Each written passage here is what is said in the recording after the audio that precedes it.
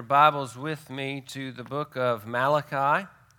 The Lord's prophecy to his people through his prophet Malachi will be in chapter 2, the very end of that chapter, verse 17, and we'll study through chapter 3, verse 4 this morning. Malachi chapter 2, 17, chapter 3, verse 4, and today we're going to look at the formative cleansing of God.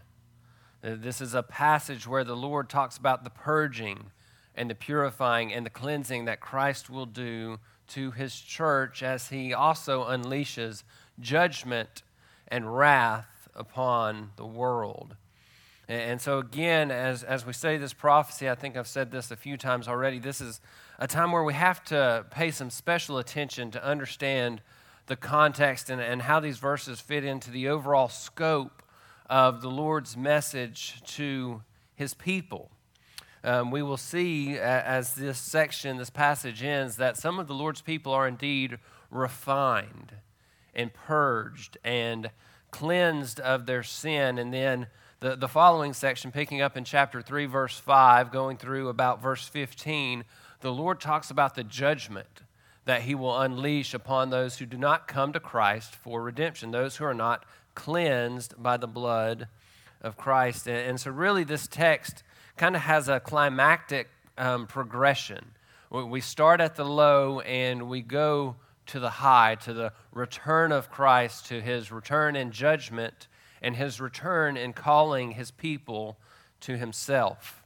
As we look at this, there's some interpretive challenges. I think they become clear as we look at the text and as we look at some of Christ's words in the New Testament, but we need to have our thinking caps on today. We need to not get lost so we can understand what the Lord is speaking of, because again, there's this progression that is really quite glorious as we go from this complaint of the Lord's people to the return of Christ. So let's give our attention to the reading of the text. I'll ask that you please, if you're able, stand with me as we read God's word, and we will read Malachi chapter 2, verse 17 through chapter 3, verse 4. This is the inerrant and inspired and infallible word of the living God. It reads, "You have wearied the Lord with your words. Yet you say, 'How have we wearied him?' In that you say, 'Everyone who does evil is good in the sight of the Lord, and he delights in them.' Or where is the God of justice? Behold, I am going to send my messenger, and he will clear the way before me.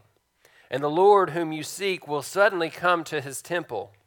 And the messenger of the covenant in whom you delight, behold, he is coming, says the Lord of hosts. But who can endure the day of his coming? And who can stand when he appears? For he is like a refiner's fire and like fuller's soap. He will sit as a smelter and purifier of silver, and he will purify the sons of Levi and refine them like gold and silver, so that they may present to the Lord offerings in righteousness. And then the offering of Judah and Jerusalem will be pleasing to the Lord as in the days of old and as in former years." This is the word of God. May he write it upon our hearts to the glory of his name. Please be seated. Now let's join together and bow before the throne of grace and ask the Lord's blessing on our time as we look at his word. Our Father, you are great and greatly to be praised. You are exalted in the heavens, the name above all names, the King before whom all will bow, the great God and creator of all things, the sustainer of the universe. You are the sovereign ruler. You are righteous. You are holy. You are just. You are a God of wrath. You're a God of mercy and compassion. Great is your faithfulness. Your mercy and your faithfulness extend to generation upon generation who will trust and have faith in the Lord Jesus Christ. Lord, it's such a privilege to sit under the authority of your word and your truth, for you have the words of eternal life. Where else should we go? Lord, for you have given us everything pertaining to life and godliness through the true knowledge of you, which you have revealed perfectly in your word. Lord, as your people, we ought to desire to be made holy, to be sanctified, to be conformed to the image of Christ. And if that is our desire, where else do we turn but to your truth? Sanctify us, O Lord, in the truth.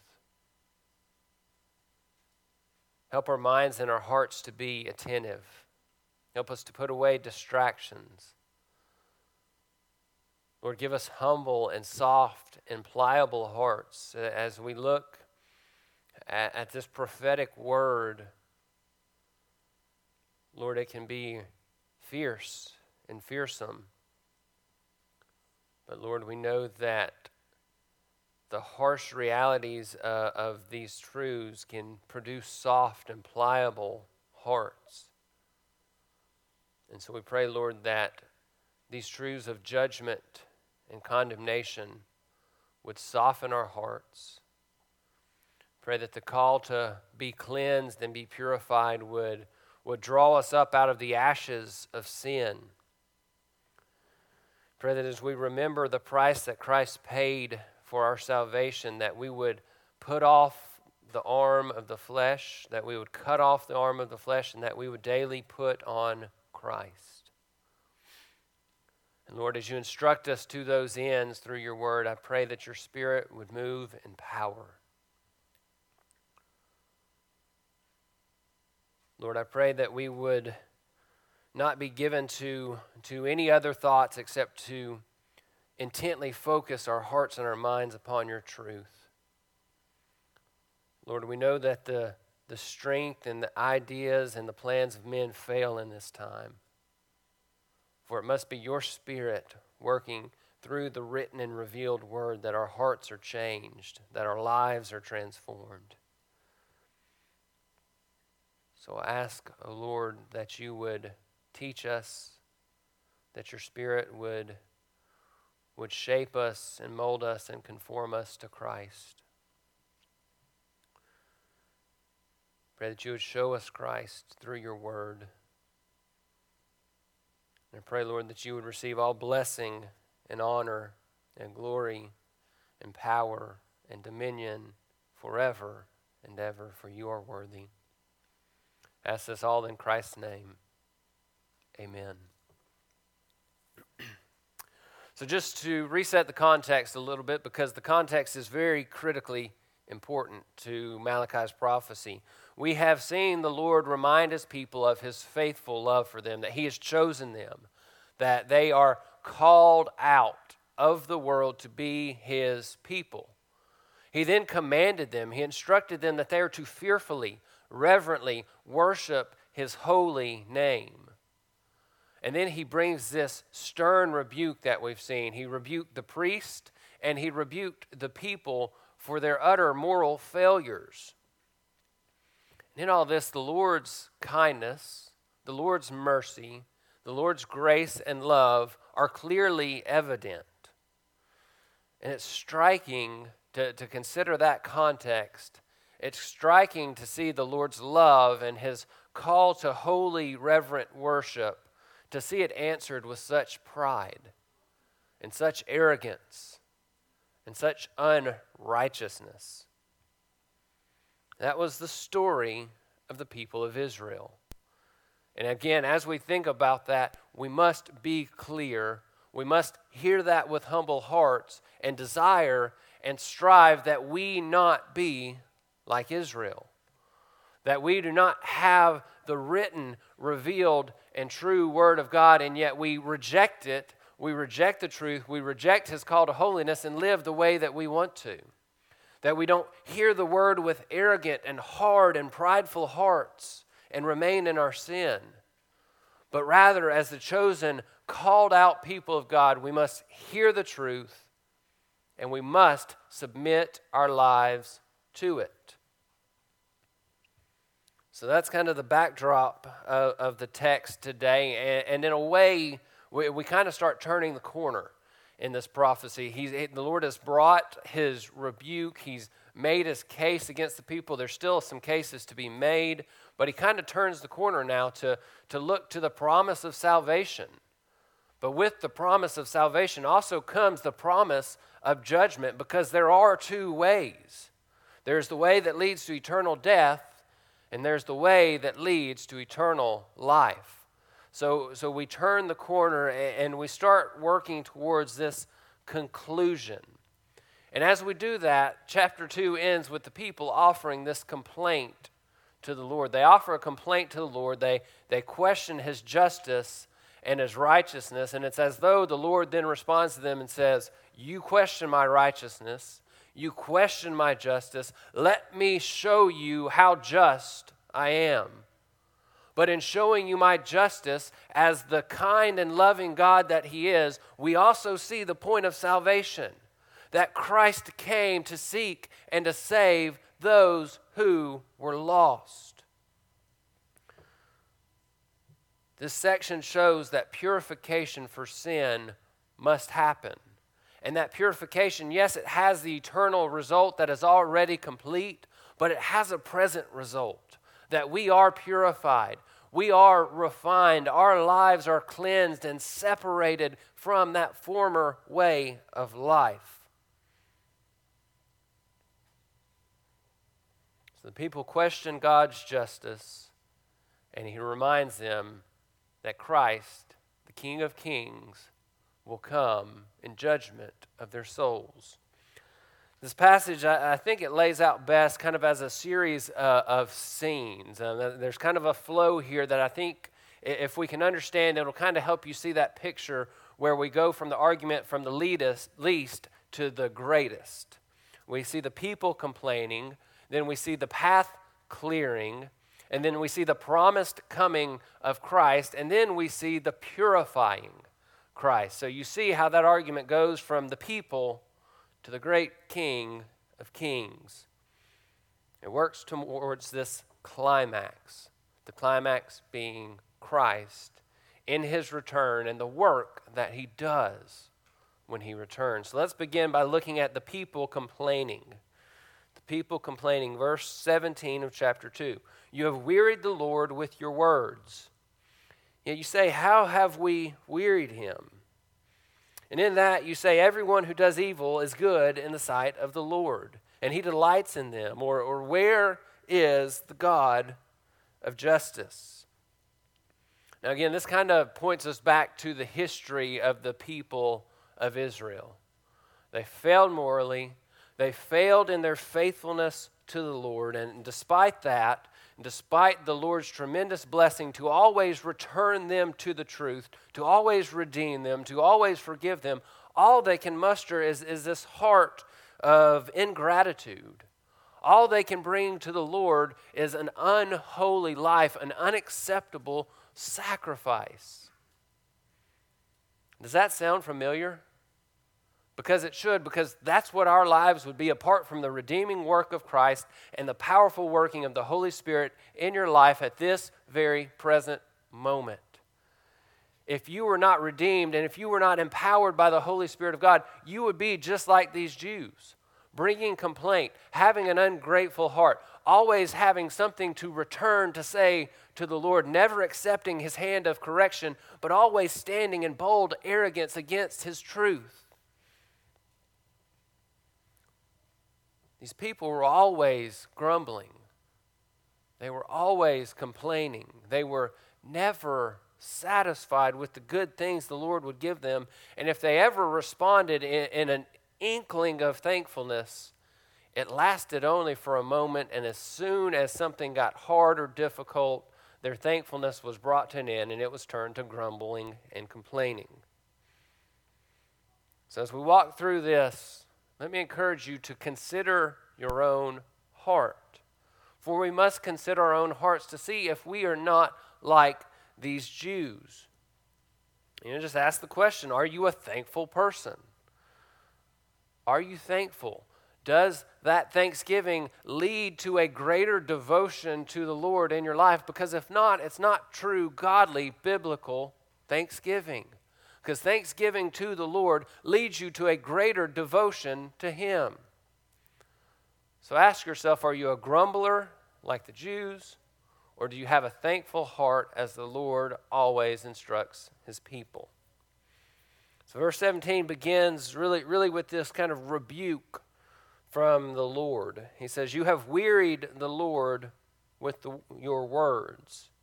The Lord is wearied by the vain and hypocritical speech and living of His people. And this is not the only time that the Lord says something like this. In Isaiah 43, verse 24, the Lord said, you have burdened me with your sins. You have wearied me with your iniquities. Now, I think this is interesting because we know the Lord never grows weary. He never grows tired. So what is He really getting at it? And the way that we understand being tired or weary, the Lord doesn't experience that. But what does He experience? And what is He actually saying here? It's that His patience is being tested by the sins of His people. God is holy. He will not stand idly by while His people walk in sin, while His people have ungrateful hearts. The Lord has a passion and a zeal for the glory of His great name, and He will not let it be profaned by those who call themselves His people, but live utterly unholy lives. Now, this is a very fallen, a very shortcoming illustration, I think, but I also think it paints the picture of what's going on here. Think about a parent correcting a child who is in disobedience, who's maybe stubborn and hard-hearted and constantly gives themselves over to sin and disobedience. The parent does not ever cease to love the child. The parent does not ever cease to desire what is best for that child. But if you're a parent, if you have a child, you know that you often can grow weary in that instruction. Your patience can be pushed. It can be tested. You can grow to the point where you just want to tell your child, stop doing this and do the right thing. Just plain and clear. And that's effectively what the Lord is saying. You have worn me out with your constant disobedience. You disobey, I return you to the truth. You disobey, I return you to the truth. You disobey again, I return you to the truth. I am tired of doing this, my people. Walk in righteousness. Dear church, hear that command of the Lord. Walk in righteousness, lest you weary Him with your sin. Matthew Henry commented here, he said, it is a wearisome thing, even to God Himself, to hear people insist upon their own justification in their corrupt and wicked practices. When you think about the context here where the people are wanting to come back and give offerings to the Lord, but He rejects them. He says, no, I will not accept your impure offerings. And yet they are demanding effectively their own justification. They are desiring that the Lord accept their offerings when their offerings fall utterly and completely short of what the Lord requires. And that's a wearisome thing to the Lord. What does the Lord require of us? He requires that we do all that we do to His glory. And you think of that requirement, then you understand how utterly short we fall. Do you live all of your life to the glory of God? Surely our desire would be to say yes. Surely our hearts even in this moment might say, yes, that is what we want to do. But dear friends, we all miss that mark. We must be those who turn quickly from sin, who are quick repenters, who do not weary the Lord with our desire to be justified while walking in rebellion, while walking in sin. The Lord does love His people, and He delights in giving us good things and bestowing gifts and blessings upon us. But he does not do that when we walk in rebellion. So the Lord says, you've wearied me with the words, and yet again, as the Lord kind of interprets the people, he says, yet you say, how have we wearied him? And that you say, everyone who does evil is good in the sight of the Lord, and he delights in him. Where is the God of justice? You would think at this point that there would be some humility, some gratitude, some self-awareness in these people. I mean, we are towards the end of the New Testament here, really close to the closing of the canon of the Old Testament. So the Lord has a long history of faithfulness to his people. But rather than humility, there's arrogance. Rather than self-awareness, the people question the Lord's holy standard. Rather than gratitude, they question even his justice.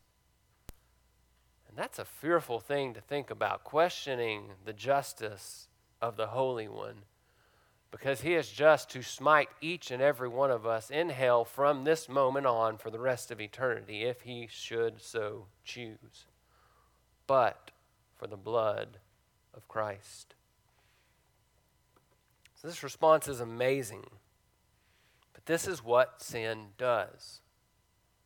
Hear this again. This is what sin does in the heart. When you constantly give yourself over, even to small sins, those quote-unquote small sins build themselves up. They harden your heart. They callous you to the Lord's holy standard, and then you become like these people, where the Lord requires of you to walk in holiness, and you yet say, what have I done wrong? Where have I broken your law? Lord, you're the one who is being unjust. That's what sin does if it's not checked and held accountable and repented of.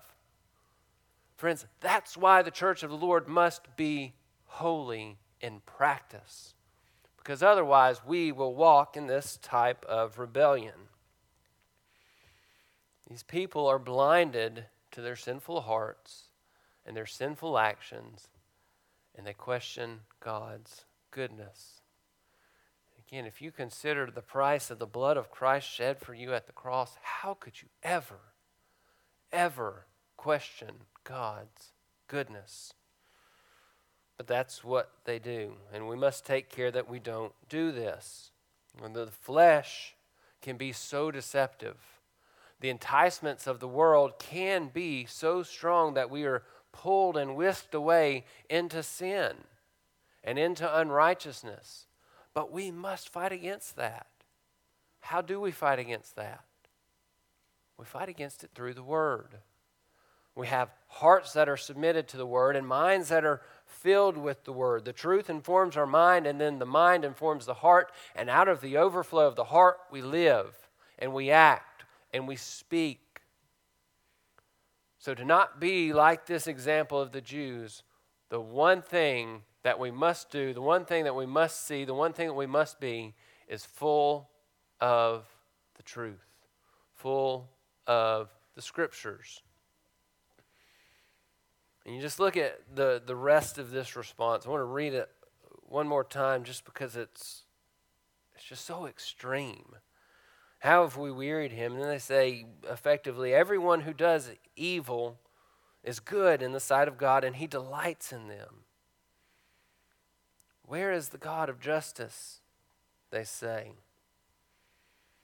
They're questioning the Lord's righteousness and his impartiality. They're questioning how does he deal with sin. And dear friend, listen to this. Every time you sin, you engage in that same practice. In effect, you say that the blood that Christ poured out on the cross was not more important than this sin that I want to pursue. Every time that you don't give yourself immediately to repentance, you engage in this very similar practice to profane the blood of Christ and to question God's holy standard and to trample on the very Son of God. And let me just say that if you're not in Christ, every moment of your life is this rejection of the Holy One, this rejection of his holy standard. So the people are complaining to the Lord. They question him. They disregard his holiness. And we just have to ask the question. We have to dig in with self-examination when we're under the authority of Scripture. That we can talk about all of these things. We can understand the text. But until we start digging in and applying it to our own lives and questioning our own lives in light of what the text shows, we've really missed the point. So we must examine our lives and ask the Lord to help us avoid these types of sins. Do you question the Lord's faithfulness? And so that's something we need to ask ourselves. That's something we really need to examine in our lives. Do we question his faithfulness? Do we submit to his sovereignty? Really, I think that's kind of the two overarching things that Israel was questioning here. The Lord's faithfulness and his sovereignty, his righteousness and his rule, his standards and his morality. Examine your life and ensure that you don't question anything about the Lord in this type of arrogant, prideful way. Examine your mind, examine your heart, and have a friend or a loved one who is comfortable to tell you the truth, give you some feedback. Examine your own life in that way. And so then moving to chapter 3, I want to look at the idea of the path clearing, the path clearing, and this is really the Lord's response to the people's complaint. It flows directly out of chapter 2, kind of like Clark was saying in 2 Corinthians this morning. I don't think this chapter break belongs here at all. I think this first section of chapter 3 is the Lord's direct response to this complaint of the people. So it's a promise of salvation and a promise of judgment. The path clearing, verse 1, "Behold, I'm going to send my messenger, and he will clear the way before me." I'm going to send my messenger, and he will clear the way before me. So who is the Lord talking about here?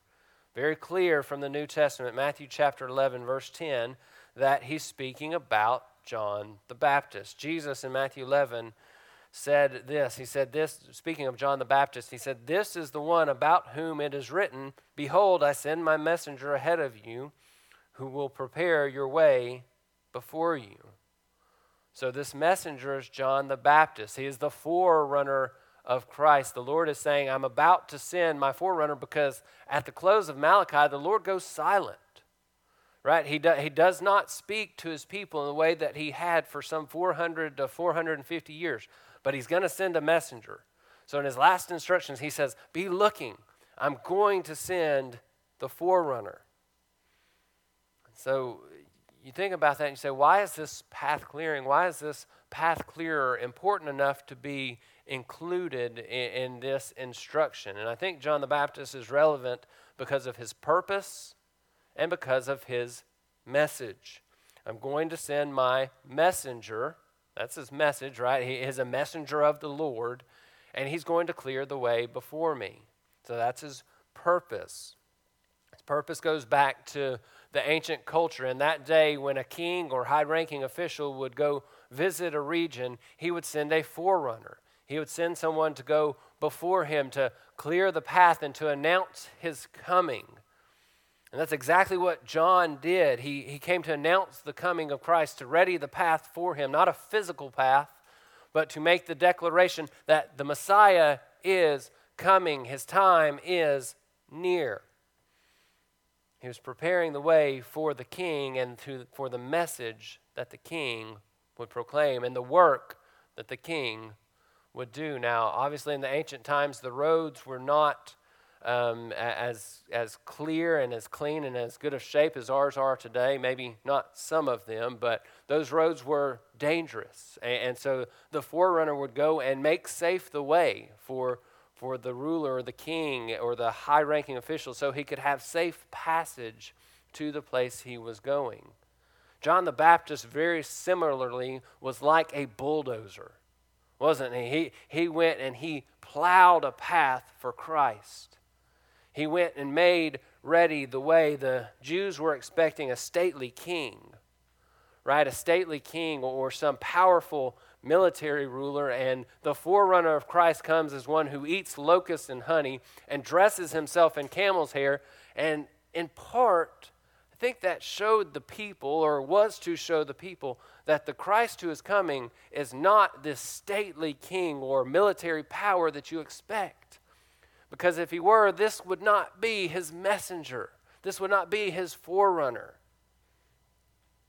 The Jews sought an earthly ruler, but Jesus came humbly and would die sacrificially. So that was John's purpose, but then also think about his preaching, his message. His message was itself a forerunner of Christ. He preached repentance. You consider that he stood before the religious establishment, the religious elite of the day, and said, "You brood of vipers, you need to repent. You need to bear fruit in keeping with repentance." He was bold. He stood up and declared the truth. He was not afraid to ruffle feathers, but rather proclaimed the message of Christ. Really, that's the very same thing that Christ did as the earthly cause of his being taken to the cross. He declared and stood upon the truth. So the people in Malachi were complaining to the Lord, and the Lord says, "I'm going to send my messenger. He will come and he will make ready the way for the Messiah. He will come and he will declare the message." He is a messenger of the Lord, one who declares the Lord's truth, his gospel. And so that's what John did. But we were able to kind of look at that in the fullness. These people had not seen John yet. But we have recorded in Scripture some about his ministry, some of the things that he said, and we could, I think, just summarize with really two things, and that he was humble and that he was bold in his proclamation. If you want to turn to John chapter 3, I want to read, obviously this is the Apostle John writing, but he records some words of John the Baptist, and I think just while we talk about John the Baptist, I want to put these words before us because we are called to be the Lord's messengers too, not in the exact sense that John the Baptist was, but we are to live in a like manner. John chapter 3, verse 25, we're going to read a longer stretch here through the end of the chapter, just to show you the heart of John the Baptist. It says, "Therefore there arose a discussion on the part of John's disciples with a Jew about purification. And they came to John and they said to him, 'Rabbi, he who is with you beyond the Jordan, to whom you have testified, behold, he is baptizing and all are coming to him.'" So they're saying all of your followers are going to Jesus. And John answered, he said, "A man can receive nothing unless it's been given to him from heaven. You yourselves are my witnesses that I said, I am not the Christ, but I've been sent ahead of him. He who has the bride is the bridegroom. But the friend of the bridegroom who stands and hears him rejoices greatly because of the bridegroom's voice. So this joy of mine has been made full." John's joy was made full at the coming of the Messiah. Verse 30 says, "He must increase, but I must decrease." So he was a humble man, and then we see that he continues. "He who comes from above is above all. He who is of the earth is from the earth and speaks of the earth, but he who comes from heaven is above all. What he has seen and heard, of what he testifies, and no one receives his testimony. He who receives the testimony of Jesus has set his seal on this, that God is true." This is the message of John the Baptist. "For he whom God has sent speaks the words of God, for he gives the Spirit without measure. For the Father loves the Son and has given all things into his hand. He who believes in the Son has eternal life, but he who does not obey him will not see life, but the wrath of God abides on him." It's humility in action.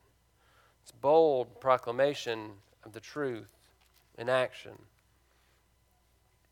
May we be like John the Baptist. May we be those who are the forerunners, the messengers of Christ, that we serve him with humility, and that we proclaim him with boldness. Those are two ideas that we have to hold in a correct balance and tension, because humility and boldness can get a little bit messy.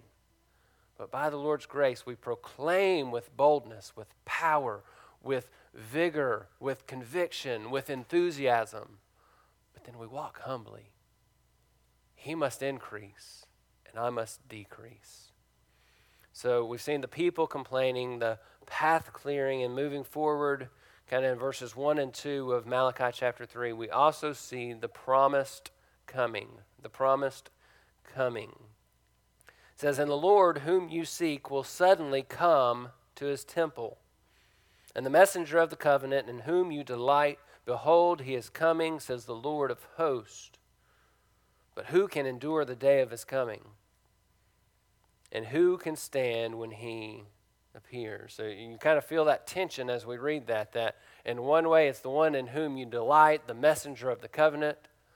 But who can stand in the day of his coming? Who can remain when the Lord appears? And I think one noteworthy thing here is that we go directly from John the Baptist, the forerunner of Christ, to the return of Christ. Because Christ said in his first coming, he came, I did not come to judge, but to save. He came to seek and save that which was lost. The work of Christ when he came in his first incarnation 2,000 years ago was not to judge. It was not to bring about wrath, but clearly we see this wrath played out in verse 2. But in the message of John the Baptist and in his coming, surely we see the work of Christ summed up. The Lord speaks of the return of Christ when he comes to his temple to judge the living and the dead. MacArthur said that the unexpected coming of Christ was partially fulfilled at his first advent, but it will be accomplished in full at his second coming. So it was partially accomplished when he came to win salvation, but it's accomplished in full when he comes again. So the Jews say, "Where is the God of justice?" And the Lord answers them right here. He says, "You want to know where the God of justice is? Here he is." He says that the Lord is coming. He says, "The Lord whom you seek will suddenly come to his temple." The Lord promises himself to come to dwell with his people. And we can stop and think about that with wonder and amazement. The Lord says, "I am coming." Look at the phrase before that. He will clear the way before me. These are direct notes that Jesus is the true Son of God. We have to understand that some of the Jews of Malachi's day were actually seeking this Lord, right? Some of these Jews really did look forward to the coming Messiah with trust in his work. Many were given, of course, to this legalistic, ritualistic, sinful, disobedient religion that men had adopted and developed. But there were some who were true people of God. And so they looked, and the Lord says to them, "Your Lord is coming. He's coming." Many would reject, but then some looked to Christ as the true messenger of the covenant. But what does the Lord say about his coming? He says, "The one whom you seek will suddenly come to his temple. He will come swiftly. He will come quickly. No one knows the day nor the hour of the second coming of the Son, but we look to it with eagerness. We live in earnest, knowing that Christ will return." And he comes to his temple. He comes to that which is his to pull out his own people and to cut off and to judge those who are not his. That idea of him coming suddenly often carries with it this idea of judgment. So he comes suddenly with judgment to cut off the lost, and that gets to the crux of the issue. The Lord is promising to show forth his justice. The people are asking, "Lord, where's your justice?" And he says it's here. It's in the return of Christ when he separates the wheat from the chaff, when he separates the sheep from the goats, when he divides the people and calls his own to himself and sends the goats to hell for all eternity. So he comes suddenly, but he's also the messenger of the covenant. The messenger of the covenant. He's the one to whom they looked. 1 Peter 1:20 says that he was foreknown before the foundation of the world, but has appeared in the last times for the sake of you. He has appeared for you as a messenger of the covenant. Think about Hebrews chapter 1. The Lord spoke many ways long ago through the prophets. But now in these last days he has spoken to us by his Son.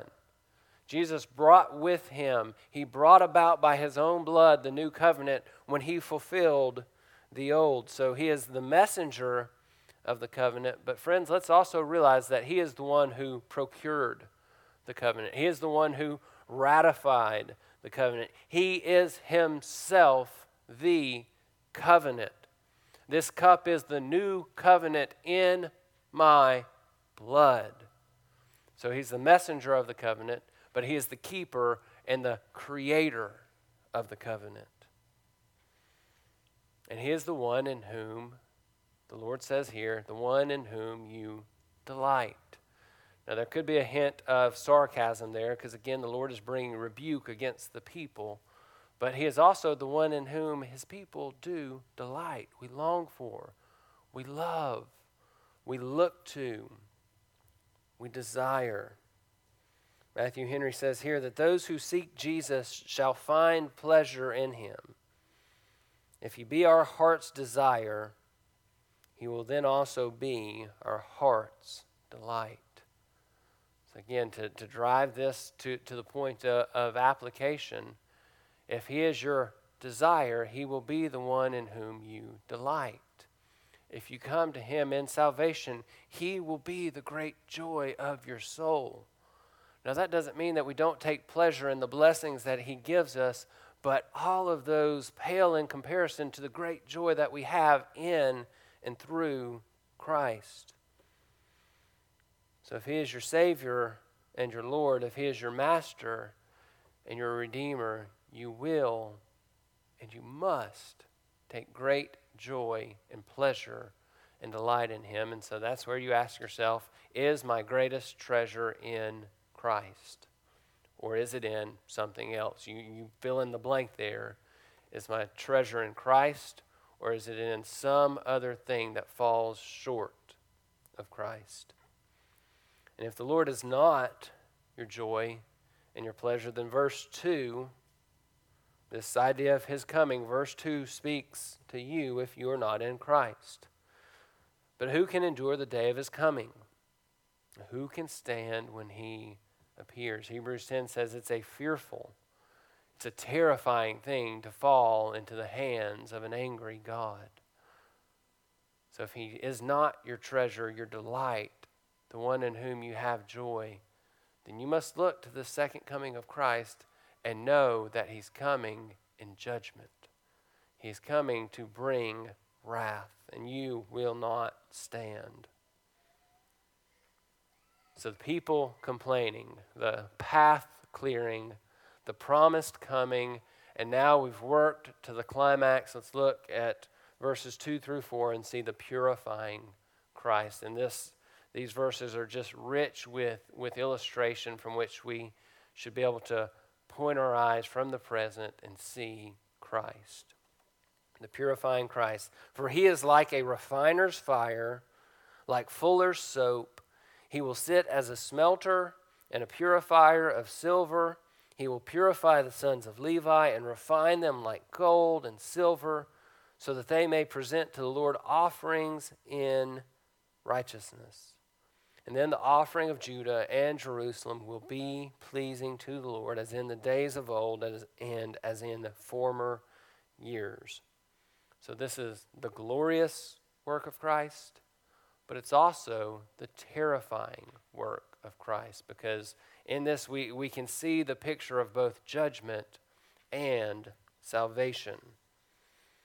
Judgment and salvation. So let's just look. There's three descriptions really to focus in on here, and each one of them paints us a picture of the work that Christ does. Firstly, he's described as being like a refiner's fire. A refiner's fire. We've seen this in 1 Peter, right? That we are refined by fire. And Calvin says that this fire, it burns and it purifies. It burns what is corrupt, but it purifies gold and silver from their dross. So we must see this dual purpose of the refiner's fire, right? The Lord will burn away that which is corrupt, those who are not in Christ, that in your life that does not belong to Christ. But that refiner's fire, it purifies and purges those who are precious to the Lord. In our redemption, the Lord purges and purifies us to make us like Christ. Then we also see that he is described as being a fuller's soap. Now, I didn't know what a fuller was, but it's actually a laundryman.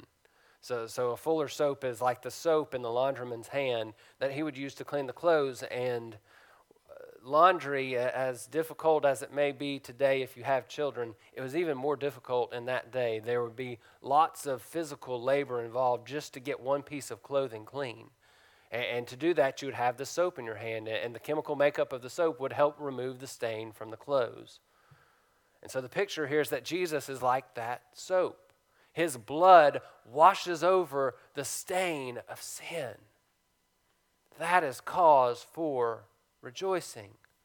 His blood washes and cleanses the stain of your sin. Then the third description, this may be my favorite of these, if you will. It says that he is the smelter and purifier of silver. The smelter and purifier of silver. And James Boyce, the old Presbyterian minister, he had a helpful description of this process. Speaking of the smelter and purifier, he said, they melt the ore in a small portable furnace. And as the ore melts, the dross rises to the top, and it's scraped off by the refiner. So it's melted down to liquid. The dross rises to the top. He scrapes off that which is contaminant to a precious metal. But then listen to this. He said, the workman keeps peering into the crucible, removing the dross until he can see his face in the molten metal as in a mirror, and he knows then that the work is done. So do you follow that? That's what the Lord does. He melts us down. He removes the dross. He cleans and clears away the contaminants. And then Boyce concluded, in such a manner, God will apply the heat of affliction and discipline until he can see his image in his people. That's what the Lord does to us.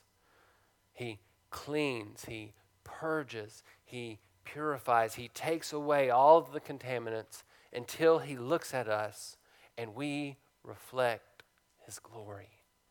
Until he sees the image of his Son. And then again, there's a beautiful picture even in that.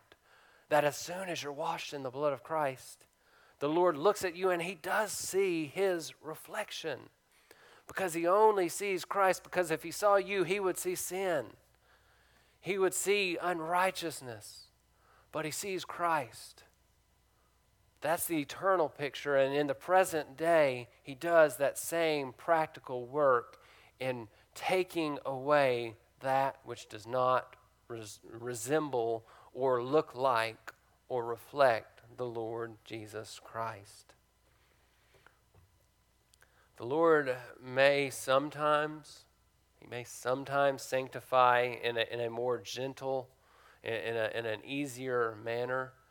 But I think the prevalent picture in Scripture is this of heat, this of affliction, this of difficulty, where affliction and discipline are what draw us away from the world and draw us to Christ and make us look more like Christ. So, dear friend, embrace trial. Embrace the fires of tribulation, because in them you are conformed to your beloved Savior. And that's exactly what the Lord says he does. Look at verse 3. He will sit as the smelter and purifier of silver. He will purify the sons of Levi and refine them like gold and silver, so that they may present to the Lord offerings in righteousness. That's practical righteousness. The Lord was rejecting their offerings because their hearts were cold and dead and far from Him. So the Lord through Malachi says, I will burn all of that away. I will purge and purify, and then you will offer righteous, pleasing, acceptable sacrifices. This is the Lord's work. He said in Isaiah chapter 1, I will also turn my hand against you. I will smelt away your dross as with lye, and remove all your alloy. And then I will restore your judges as at first, and after that you will be called the city of righteousness, a faithful city. Dear friends, do we want to be the Lord's city of righteousness, His faithful covenant people? If we do, it's through that process of purging and refining and conforming to Christ. And the result of this is seen at verse 4. Then the offering of Judah and Jerusalem will be pleasing to the Lord as in the days of old. So what makes the offering pleasing? It's the Lord's work, the Lord's refining, the Lord's purging and cleansing. But what's the result of that cleansing and purging? It's a holy servant.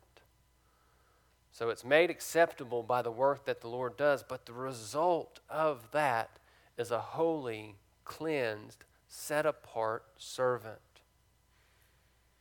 So sum this up into a practical charge. I didn't give you guys, as I like to do, I didn't give you a thesis at the start, but here it comes at the end. Delight yourself in Christ. Delight yourself in the cleansing that He brings by living in and pursuing righteousness, so that your offering, so that your worship is acceptable to Him. It all starts with that, delighting yourself in Christ and the cleansing that He brings. If you just delight yourself in Christ but are not willing to walk through the fires that He will take you through, then your worship is not going to be acceptable, because you've fallen short of submitting your entire life and heart and soul to Him. By our own strength and by our own merit, we will never be acceptable to the Lord. If you work and walk in your own strength, you'll be like those in chapter 2, verse 17, where you question the Lord, where you have a hard heart, where you're arrogant and full of pride. But you submit to the Lord. We submit to Christ and we find our deepest and greatest joy in Him. We forsake the world and find our greatest delight in our Savior. We fix our eyes upon Christ and run our race with perseverance.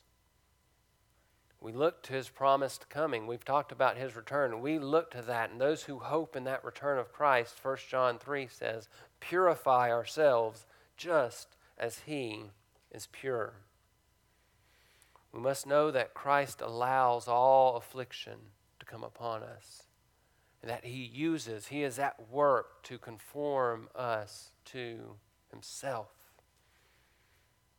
So delight yourself in Christ and live a life that pleases Him. Put away sin and put on Christ. Don't have that complaining heart of the Jews, but have a heart that overflows with thanksgiving and gratitude to the Lord. Walk in submission to His work of purging and cleansing you, because in that He is making you like Christ. So may we walk in Him. May we be found in Him. May we be steadfast in Christ. And we do all that by His Spirit living and working in us. So may we walk by the Spirit in submission to the truth, to the glory of God alone. Let's pray. Father, we